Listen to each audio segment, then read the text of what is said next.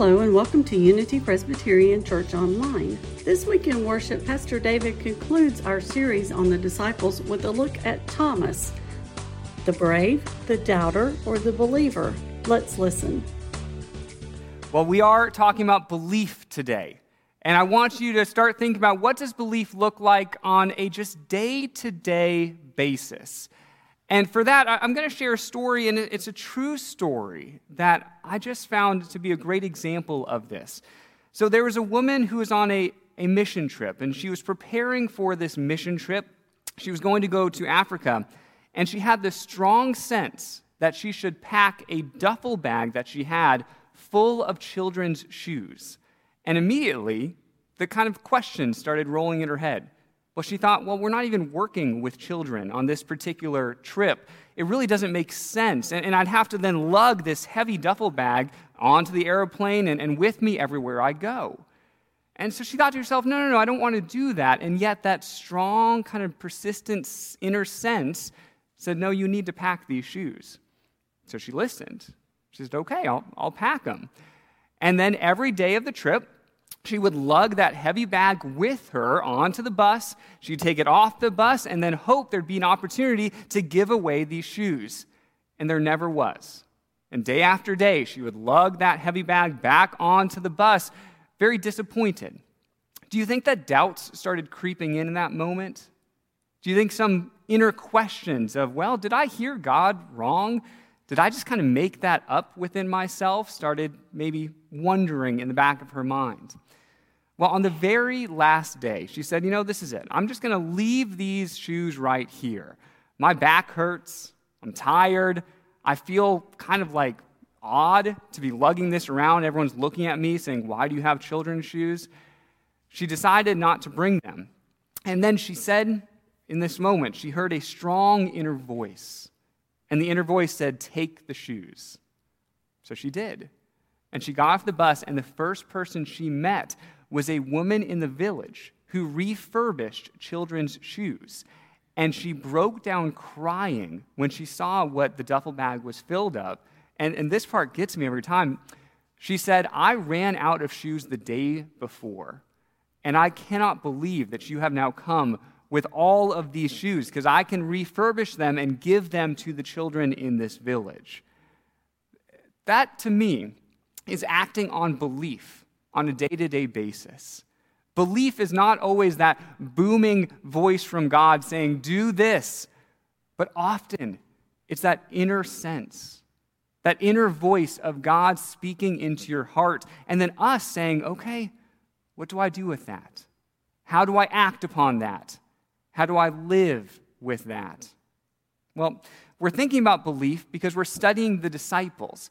And today's disciple, and this is the last disciple we're going to study in this series, today's disciple, he shares with us the complexities, I think, of both belief and of faith. Yes, today's disciple is Thomas. Now, you probably know Thomas because of his nickname, Doubting Thomas. He was given this nickname probably because of his most well-known story, where at the end of the Bible, he doubted that Jesus had actually been risen from the dead. But Thomas actually shows up much earlier in the Gospels, and his life is not fully defined by simply that last story.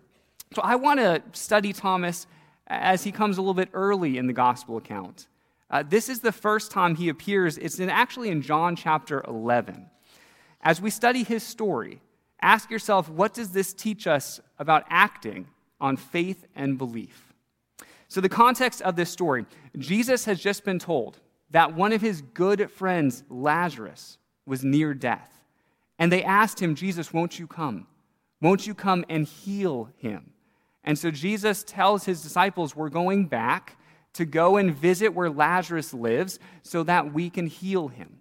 And the disciples, kind of unexpectedly, push back on that. They tell Jesus, no, we should not go back to that place, and here's why. It says, but Rabbi, they said, a short while ago, the Jews there tried to stone you, and yet you are going back. So Jerusalem was in Judea, and that's the region that they were going to. And in Jerusalem is where the chief priests were, and they were the main rivals of Jesus. So the last time that Jesus was there, which was actually just in the last chapter of John, Jesus comes and says things, and they get so mad at him that in that moment they pick up rocks and start throwing them at Jesus, hoping to kill him. Now Jesus escapes in that moment, but the disciples are saying, why would we ever go back? We can't go back to the place that they just tried to kill you, even if it's to really save and heal one of your good friends. You see, Jesus' safety to the disciples is not to be taken for granted. And yet, Jesus wants to go back anyway, because it is worth it to him to put his life in danger to heal somebody that he loves. So he tells the disciples, I'm going anyway to heal him. And all the disciples are silent in response to that, except for Thomas. And here's what Thomas says. It says, then Thomas, also known as Didymus, said to the rest of the disciples, let us also go, that we may die with him. Okay, first I want you to notice that Thomas actually does have a nickname here, but it's not Doubting Thomas, it's Didymus. So we should really call him Didymus Thomas if we want a nickname, although that doesn't flow very well because Didymus is actually a Greek word, and it's a Greek word for twin. So what they called Thomas was Thomas the twin. There's your fun fact for today. Thomas is actually a twin. I thought that was kind of interesting. But Thomas the twin here, he speaks not to Jesus, but he speaks to the rest of the disciples. And he tells them that even though they don't want to go back to Judea, he says, listen, if Jesus is going back, if Jesus thinks this is important, then we need to go back with him. And if Jesus ends up dying while he goes to rescue a friend, then we're his disciples, and we die by his side. Thomas realizes that Jesus is going to put himself in danger regardless of what the rest of the disciples do. And he wants then the disciples to follow, because that's what they do, right? Disciples follow Jesus, no matter what they face. Now, I would guess that this would have been an unpopular opinion, don't you think? I mean, don't you think the rest of the disciples were probably thinking about ways that they could all kind of pressure Jesus not to go? Maybe convince him that, no, we'll get there eventually, but we just need to lay low for a while. I think this brings us to our first takeaway. As we study Thomas's life and the way that he lived out his path of discipleship, to say, well, how does that affect how we live our lives? And here's my takeaway. Following Jesus may lead us into some pretty uncomfortable situations. I really believe that we follow Jesus into green pastures, and we also follow Jesus into the valley of the shadow of death. And both things are required. I mean, sometimes it takes someone, maybe even us, speaking up to say, hey, we need to do the hard thing here, if this is what Jesus requires. So I'm impressed with the faith that Thomas shows here, because his faith comes with conviction. Thomas's conviction to do what is right, to follow Jesus no matter what, that really inspires the rest of his disciples. Because then they all decide, okay, we'll go. We'll follow Jesus no matter where he's going. That means that sometimes the confidence that you show in doing what you know is right, I think will inspire other people to follow Jesus when they see how you live your life. Now, that's the first instance of Thomas that we see here. Thomas saying, come on, disciples, this is what we signed up for. We're going to follow Jesus. But the next time that he shows up is what I was kind of discussing with the children today in Children's Message. Thomas was never shy to ask a question. So later on in the ministry, Jesus can sense that his time on earth is coming to a close. Jesus knows that he's going to be killed and that he will not be physically present there with the disciples any longer. The disciples don't quite know that yet, but Jesus does. And Jesus is trying to share with them that he's going to be gone a little while. He's going to die, but that he will return. His death will not be permanent. here's one way towards the end of his ministry that he tries to share this with his disciples. He says this in John chapter 14. Teaching his disciples, he says, "My Father's house has many rooms. If that were not so, would I have told you that I'm going there to prepare a place for you? And if I go and prepare a place for you, I will come back and take you to be with me, that you also may be where I am. You know the way to the place where I am going." So Jesus is providing this picture of being with God. And the picture he kind of paints is living in God's house. And he says, if you live in God's house, know that there's enough room for you. There's enough space for you to dwell in Jesus or in God's presence. And Jesus says, I'm going to die. But after my death, I'm going to take you back to be with me so you can be in my Father's household. And while he's using this analogy, he tells them, listen, you know the way to the place where I'm going. You know the way to my Father's house. You know the way to God. Now, I bet a lot of the disciples didn't quite understand what Jesus was teaching. They had a hard time wrapping their minds around Jesus' teaching of his death and his resurrection. And so I bet they didn't quite understand what he meant when he was using this analogy of his Father's house. And yet, it is Thomas, and Thomas alone, who decides to ask a question. The next verse says, Thomas said to him, "Lord, we don't know where you are going, so how can we know the way?" I think every teacher needs a student like this in their class, who might just say the opposite of whatever the teacher just said. I mean, Jesus tells the class, you know the way, and Thomas goes, teacher, no, I don't. Nope, we do not know the way to where you are going. But I think what Thomas is doing is actually very wise, because it is clear that he does not understand what Jesus is saying. And so he asks a question. Too often, I think, if we're confused by something that we hear about in church or we read in the Bible, we stay quiet for fear of standing out. We stay quiet because we're nervous. Maybe everyone else already knows the answer. Or what will they think about me if I'm asking this question? But Thomas overcomes those fears of asking the question. And for all we know, the rest of the disciples may have been wondering that exact same thing that Thomas ended up asking. Well, let me tell you, in this church, there's no wrong question.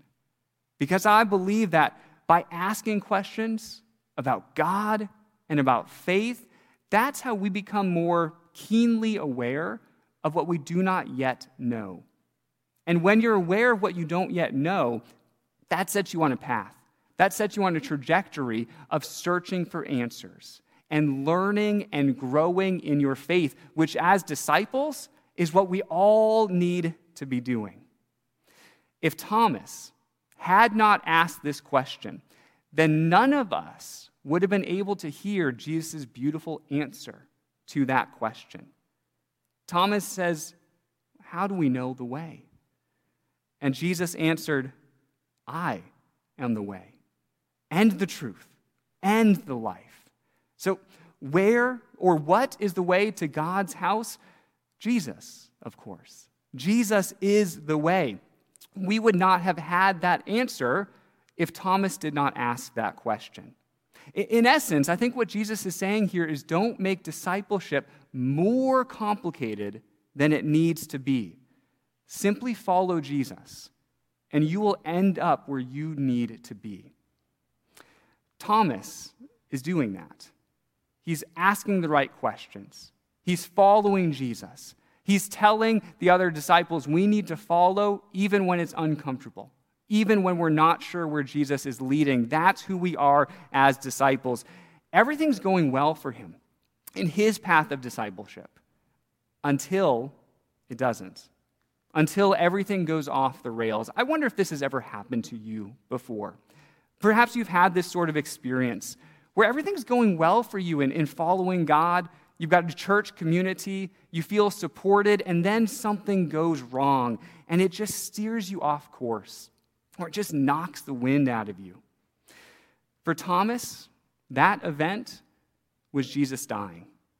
He was not prepared for that. And as much as Jesus tried to teach his disciples what was going to happen, they did not understand. Thomas did not understand. I wonder if Thomas reflected on that earlier statement he made of let's go with Jesus even if we will die with him. Well, now Jesus has actually died, and none of the disciples know what to do. They are like sheep without a shepherd. Well, we're told that after Jesus died, all the disciples met together in a room, and they locked the door because they're in fear. They are in fear that the same people who killed Jesus are still looking for them and may come and try to kill them too. And so they lock the door and they just meet together, saying, we don't know what to do anymore now that Jesus is gone. But the way John tells it is that Jesus then enters the room. In his resurrected state, he can enter the room even when that room is locked. And the disciples are ecstatic because that's the first moment in John chapter 20 that they have seen the risen Christ. It's the first moment that they can come to belief that, oh, Jesus has come back. Jesus is risen again. So they are so excited at this, but we're told that Thomas was not with them. Here's the verse in John chapter 20, picking up in verse 24. Now Thomas, also known as Didymus, one of the 12, was not with the disciples when Jesus came. So the other disciples told him, they go and tell him, we have seen the Lord. Okay, so for these other disciples, seeing was believing. They saw Jesus. They saw the resurrected Christ, and they believed that he had come back from the dead. And they went and told their friend. They went and told their fellow disciple, we have seen the Lord. He's risen. He's back. Now here's the question I want you to think about. Do you think Thomas would have believed them that Jesus really was back based only on the testimony of his friends? As I thought about that, I thought, well, he might. He might, because obviously he was close with those disciples. They had traveled for 3 years together, learning from Jesus together. I bet he had a high level of trust with them. And so when they said Jesus is back, well, maybe some part of him truly believed what they said. And yet the more I thought about it, I thought, there are some things that you cannot accept based on the testimony of others. And I think faith is one of those things. Others who have experienced God, they can point you in the right direction. They can point you towards God, but they cannot believe for you. No, each one of us must decide what we believe for ourselves. And this was true for Thomas too, because here's his response. But he said to them, unless I see the nail marks in his hands and put my finger where the nails were and put my hand into his side, I will not believe. So for Thomas, it was not enough to hear that Jesus was risen simply on the account and testimony of his friends, no matter how trustworthy they were. He had to experience Christ firsthand. And honestly, I don't think any of us are that different from Thomas. Experiencing the presence of God firsthand in our lives, I think that's what really makes the difference for each and every one of us. I mean, you might come to church because of a recommendation from a friend. You might even be a little bit more open to believing because of their testimony.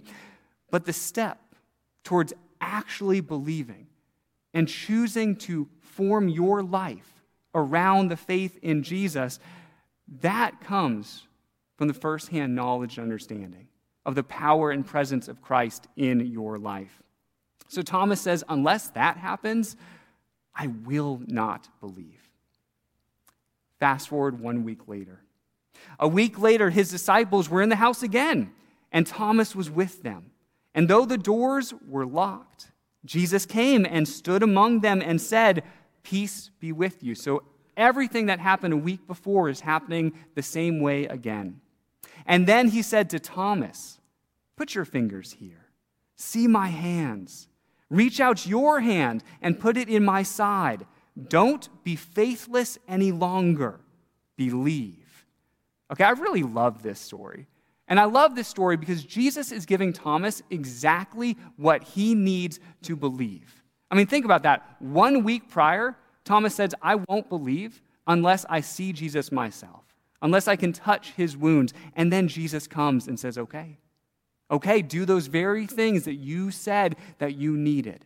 And that was enough for Thomas. Because his response is, Thomas said to him, "My Lord and my God." Yes, Thomas has come to faith in the resurrected Jesus. He is convinced that Jesus has risen from the dead. And the only way that that would have been possible is that Jesus was God. Now, you might be thinking, okay, that's all well and good for Thomas. But what about us? There's a lot of us in this room who would love to be where Thomas was, to see the resurrected physical Jesus right here in person, just like we're talking today. Well, Jesus has some words for us. The last verse that we're going to study today, it says, "Then Jesus told him, 'Because you have seen me, you have believed. Blessed are those who have not seen and yet have believed.'" Jesus is talking about us. We are those who live in such a time that we have not physically seen Jesus, and yet we have the opportunity to believe. Yes, Jesus says those who believe without physical evidence, those people will be blessed. So based on Thomas's story, based on what we've studied so far today, what's your big takeaway for your path of discipleship?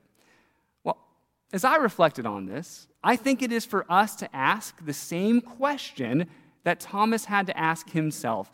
What do we need to believe? And if we don't have that yet, ask God for it.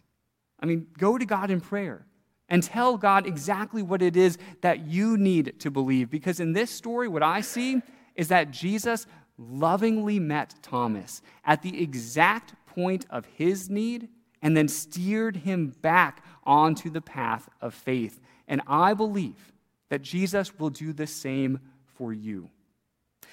Now, what do you think? Just as a side note, should Doubting Thomas get a new nickname? I mean, I really think so. Because as I read his story, doubt was not the defining characteristic of his life or his faith. And that's the case for us as well. There may be a season of it, but it is not the defining characteristic. And so I wonder more about trusting Thomas. Because eventually, Thomas came to trust in God. Or maybe, and this is my favorite one, brave Thomas. Because Thomas was so brave to follow Jesus when no one else would, to ask the question no one else would ask. Regardless of the nickname, when you think of Thomas this week, remember that the ebbs and flows of faith are natural on any walk of discipleship. And so no matter how you feel today, won't you remember Jesus' words to us? Blessed are those who have not seen and yet still believe. Amen.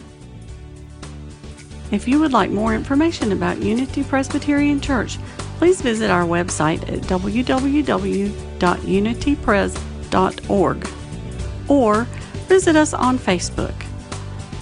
This is the Unity Presbyterian Church podcast. Have a great week.